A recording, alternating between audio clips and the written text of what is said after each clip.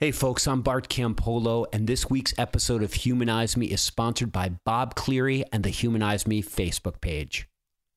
That's right, look, most of you know that I don't use Facebook. I don't even know how to use Facebook. I am willfully ignorant of the Facebook thing.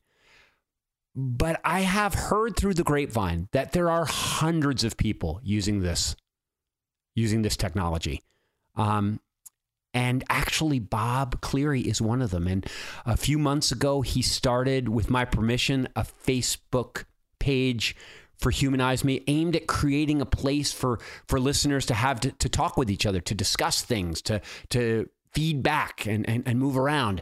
And I got to tell you, I've talked to a number of people who say it is a wonderful conversation. I was talking to a guy just yesterday who said that he goes on lots of different discussion boards and feedback things on the internet. And a lot of times they're snarky and there are trolls and there are people being mean to each other and arguing in kind of harsh ways. But he said that Bob moderates this page in such a way that it is a really warm and yet kind of provocative page where people really do disagree with each other, but they do it in this kind way that sort of, I think, reflects the vibe we're trying to create with the podcast itself.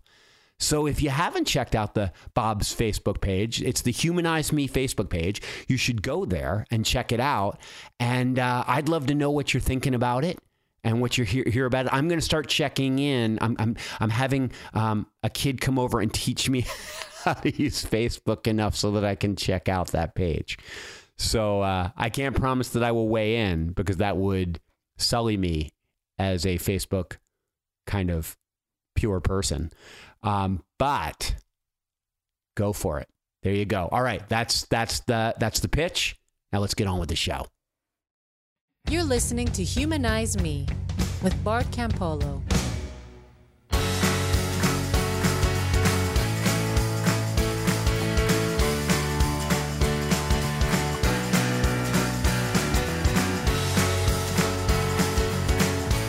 Okay, so a couple of weeks ago, I promised that I would be making a series of bonus podcasts about how to start a humanist community from scratch, because I kept hearing and I keep hearing from people out and about in the world who say, I would love to be part of a community like the one you've created there at USC, the student community, the Secular Student Fellowship at USC.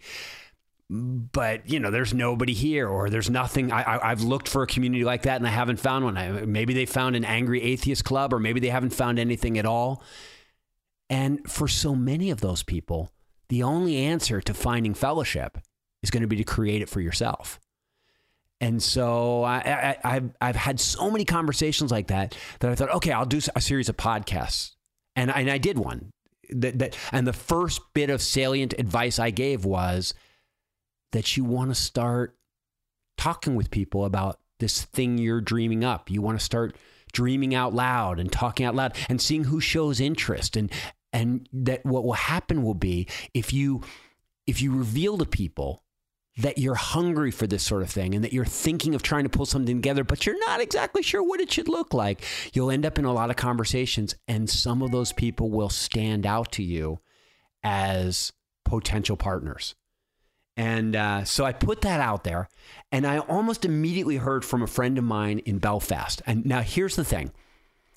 At the end of this podcast, as I'm doing at the end of podcasts, I'm throwing bonus things in. I'm throwing songs in, Ingersoll readings in.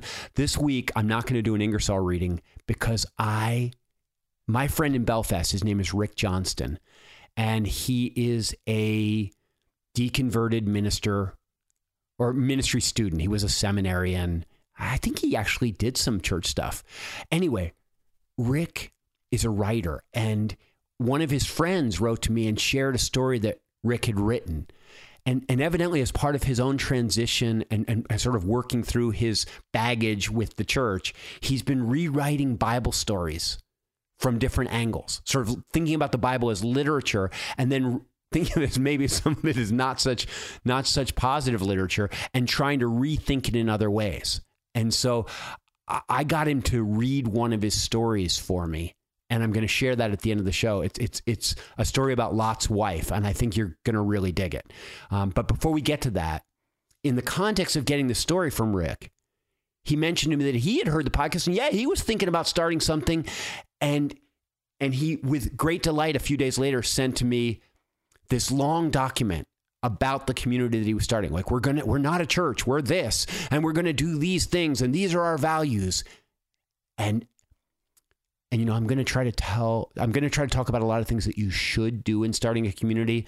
But as soon as I read Rick's manifesto, I flashed back to a manifesto of my own that I wrote when I moved to Cincinnati.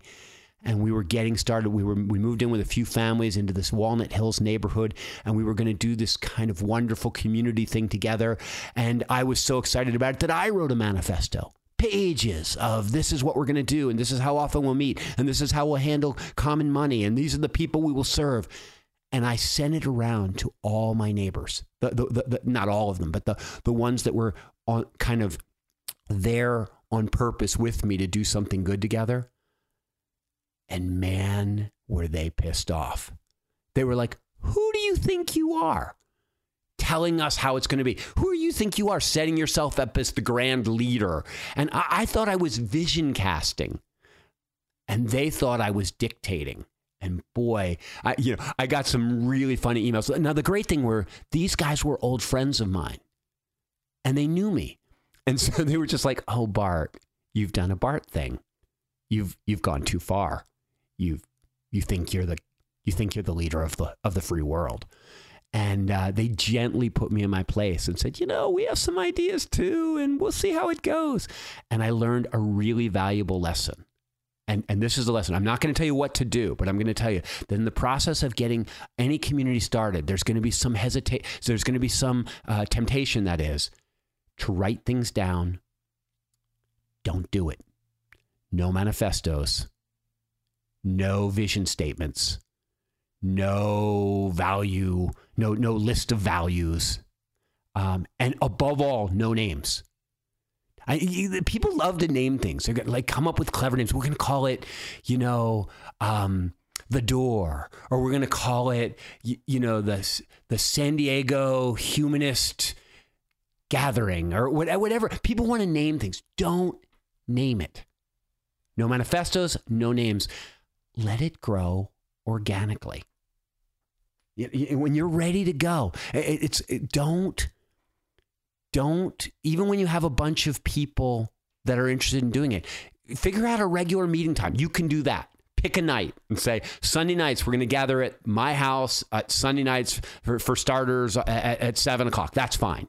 That's about as much order and structure as you want. Because for the first part of whatever it is that you're doing, you're just going to be trying stuff out. You'll see if you should do a potluck dinner, or maybe that won't work so well. And so one person, you'll take turns cooking. Maybe you won't have dinner. Maybe it'll be a book group. Maybe you'll try doing it a book group, and you realize that the book gets in the way and people feel guilty for not reading it. So then you'll want to do a sharing circle.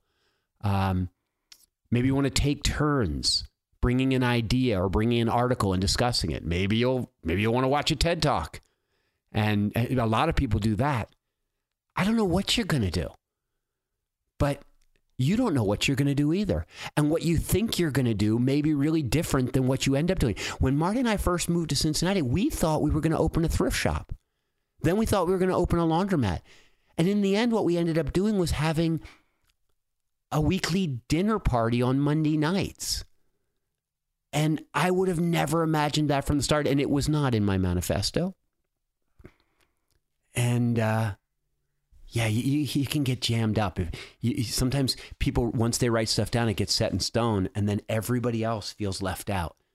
Everybody else isn't part of the creation process. So what you want to do is you want to get your people together and start trying stuff out. Start trying to figure out what's the best way for you and your friends, the core group, to be together. And there's the second thing you don't want to do.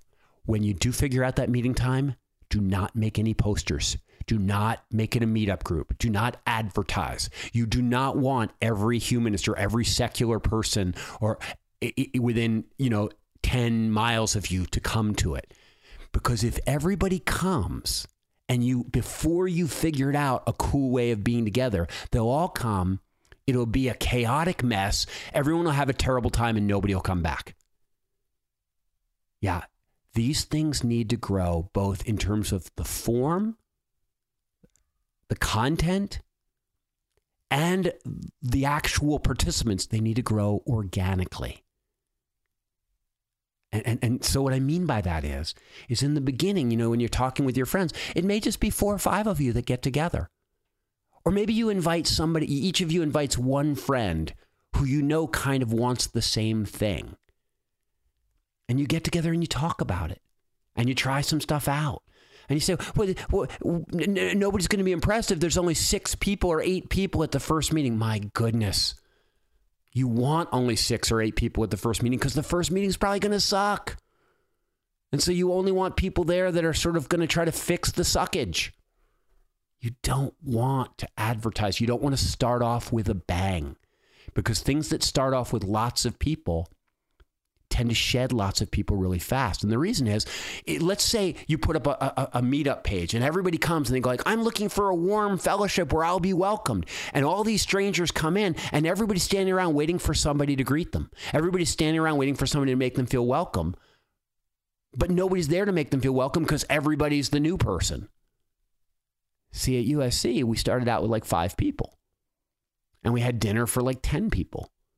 And then there was somebody to greet everybody and everybody felt welcome. And then with those 10 people, we sort of figured out like, okay, this is the way that we hang out. These are the kind of conversations we have. Yeah, it works better if I give a little talk after dinner. I don't say too much before dinner. Hey, we started putting questions on the table. And I'll talk about all the different things that we do at USC over the course of these podcasts. But once we figured it out, then people started inviting their friends. But when they would invite a friend, they would say, yeah, this is kind of what we do. And this is who will be there. And when the new person would come, there would be 10 people that would go, a new person. Hey, I'm Bart. Hey, I'm Janice. Hey, I'm Mary. And all of a sudden that person felt really warm and welcome. And sometimes they would get with the flow. Because, 10 people were doing the same thing. The 11th person sort of falls in line. And if they liked it, they would come back and they would become part of it. And then 2 weeks later, somebody else would come and they could greet them. It's kind of like it's kind of one of those things where at any given time, your group has a carrying capacity for new people. You can only enfold so many new people at a time. And that number is much less than the number of regulars you have. So when you start out with only 5 people that are into the idea, you don't want 20 new people to come. You want 2. I hope this is making sense. I mean, there's no audience in front of me to nod and say, yeah, I get it, Bart. I get it. Meetups, posters, all that stuff. Those are your enemies. You want to start small and let it build slowly, because then it will actually become a thing. The other thing is, if you get a bunch of different people coming that you don't know, everybody will have a different idea of what should happen. And somebody's personality might be stronger than yours. And all of a sudden you do have an angry atheist club, or you have somebody going like, you know what, we want to be inclusive of all, Christians can come and Muslims can come and we'll just celebrate all things. And all of a sudden you'll have a Unitarian Universalist church, which isn't a bad thing, but it's not what you're doing. So in a sense, you're starting a band. And there's nothing wrong with a funk band or a polka band or a klezmer band, but they're not the same thing. And so when you're starting a band, you start with a couple of friends and you get a kind of music. And then when somebody else comes in and they have a different idea of a different kind of music that they want to play, you go like, oh, well, you should start a band too. And I actually know somebody who's into klezmer music. I'll send them your way. But we're doing this. But when you get a bunch of people together and the first conversation is, what kind of band should we have? You're going to have a shitstorm. And so that is today's lesson, is not what to do, but what not to do. And it's funny because as soon as I wrote to Rick, I said, oh man, this is great ideas you've got here. I love your vision. Don't send this to anybody. And he wrote back and he said, I sent it to one guy, but I asked him to send it back. I told him don't to read it. And And we had a good laugh over that because it was this mistake that, that sometimes zealous community builders make. And I had made it and he had made it. And so, it was fun to talk about it. But he immediately grasped, oh, yeah, I see what you're saying. It's kind of like a restaurant that has a soft opening, that gets the food right. They try stuff out before they actually start advertising. And that's what you want to do. I'm not sure you'll ever want to advertise because if you do this thing right, it'll be so gloriously fun that people will naturally bring along both people they think will be cool and enjoyable to have as part of the group and also kind of lonely people that they think need to be part of the group. And both of those are great people for you to have. Okay, so that's it. That's what not to do. No names, no manifestos, no posters, no meetups. Let it grow organically. All right, so here's the big transition. Because I've got a special treat for you. At the end of these podcasts, I've been playing music or reading Ingersoll. There's always a little bonus thing. And today's bonus, I'm so excited about. Rick, who I just talked about in that part of the podcast. Rick has written a whole series of just beautiful short stories that I love. That was how I originally got introduced to him. And I asked him to read one for the show. Now, for some of you, I'm glad this is a podcast and not a broadcast because I kind of want you to stop listening right now and either open up your Bible to Genesis 19 or open up Wikipedia. It turns out that Lot has his own Wikipedia page. The character of Lot from the Bible has his own Wikipedia page, which tells his story really well.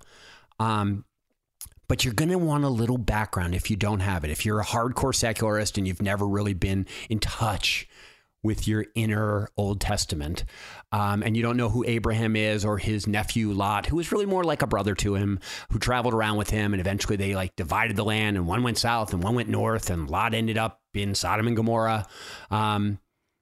If you don't know the story of Lot, Rick's story won't resonate as well with you. But for those of us that grew up in church, I think you're really going to like this. And even if you didn't, I think you're really going to like this. So here's my friend Rick Johnston. If you want to read the story in print, I'll have a link to it at bartcampolo.org on this episode. Rick, take it away. My husband's feet are bleeding as I stumble after him on the hillside. Behind me, I can hear the bombardment of the Twin Cities begin. Inside, my friends will be dying. My husband's uncle sent informants to warn us an attack was planned. They came last night with the message, their strange clothes a trumpet for trouble. They never asked me my name. I hate that. The locals knew right away they were alien, so they sent the shaven-headed zealots to take a look. Someone from the southern gate ran and told them there were strangers in town. It was always dangerous to rouse the Hadedim during one of their ceremonies. Hypnotic smoke and secret preaching make them feel invincible. They are followers of the mysteries of the god Hadad. He is a storm god, one of the most important Baals of the valley. Just what we needed around here, a bad weather god. The fanatics had ruined my home. Boneheads preaching the purity of the cities and spreading their rituals in every household. It would not have been long before they turned their eyes to us, one of the only foreign families left. Look at my husband now, sweating, bleeding from his feet. He cannot believe he has survived. I wish he hadn't. He holds my 2 daughters' hands as if he cares about them. He didn't care that much last night. If he is one of the righteous, I'm an ass. Last night the Hadedim came to our door to question the visitors.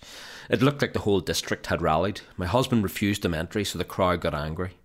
They hated when anyone hindered their authority. Filthy gar, they started. They were calling us that more frequently. Travellers, sojourners. Outsiders, the silk merchant's son shouted.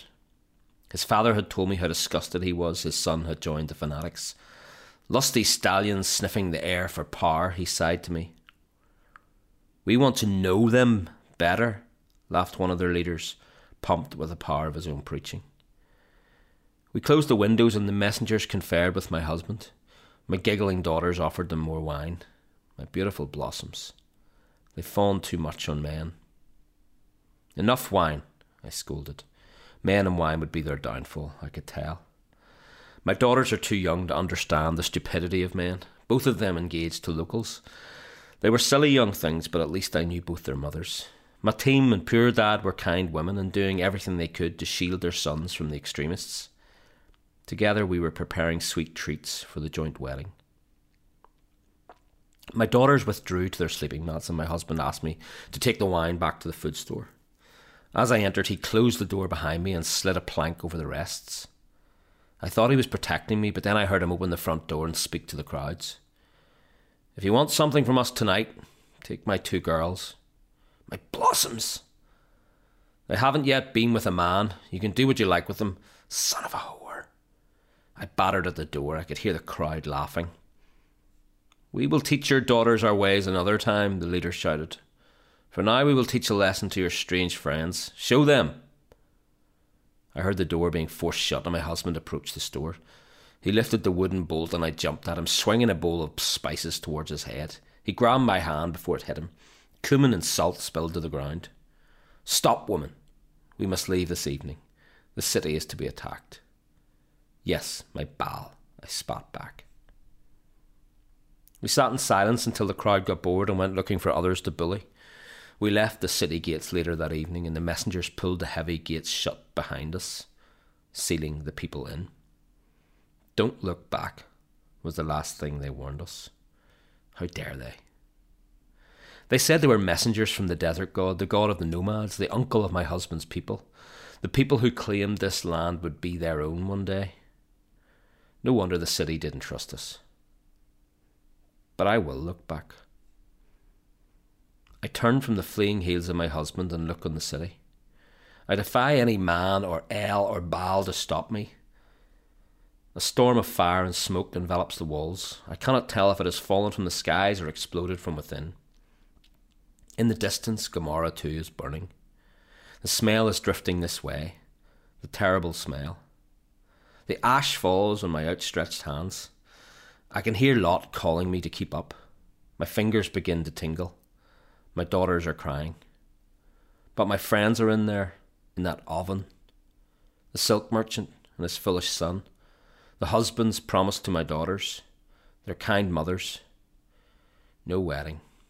No dancing. No treats. Who does this? Who enjoys this? Couldn't a more skillful god use a surgeon's knife and cut out the leaders? Who is this curmudgeon who only has a hammer? Is his eyesight that bad? I lick the ash from my fingertips and it tastes of salt. My feet begin to lose their feeling and my tongue begins to slow its movements. Water rushes into my mouth to soak up the saline. So this is my punishment for pity. This is what curse I receive for daring to look back. Curse to the earth and salt, so that others one day can take the land. Then so it goes.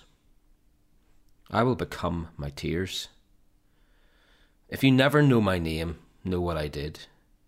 I dared to look through what gods claim in the crooked mouths of men. We will look together and not be quieted. We will see what is done in the lust for land and power. Though our names are forgotten, our tears will boil and rise up as pillars of salt. We will be witnesses when no one else will look.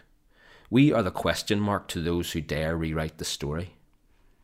I am not Lot's wife. I am the tears shed upon the earth. I will always look back.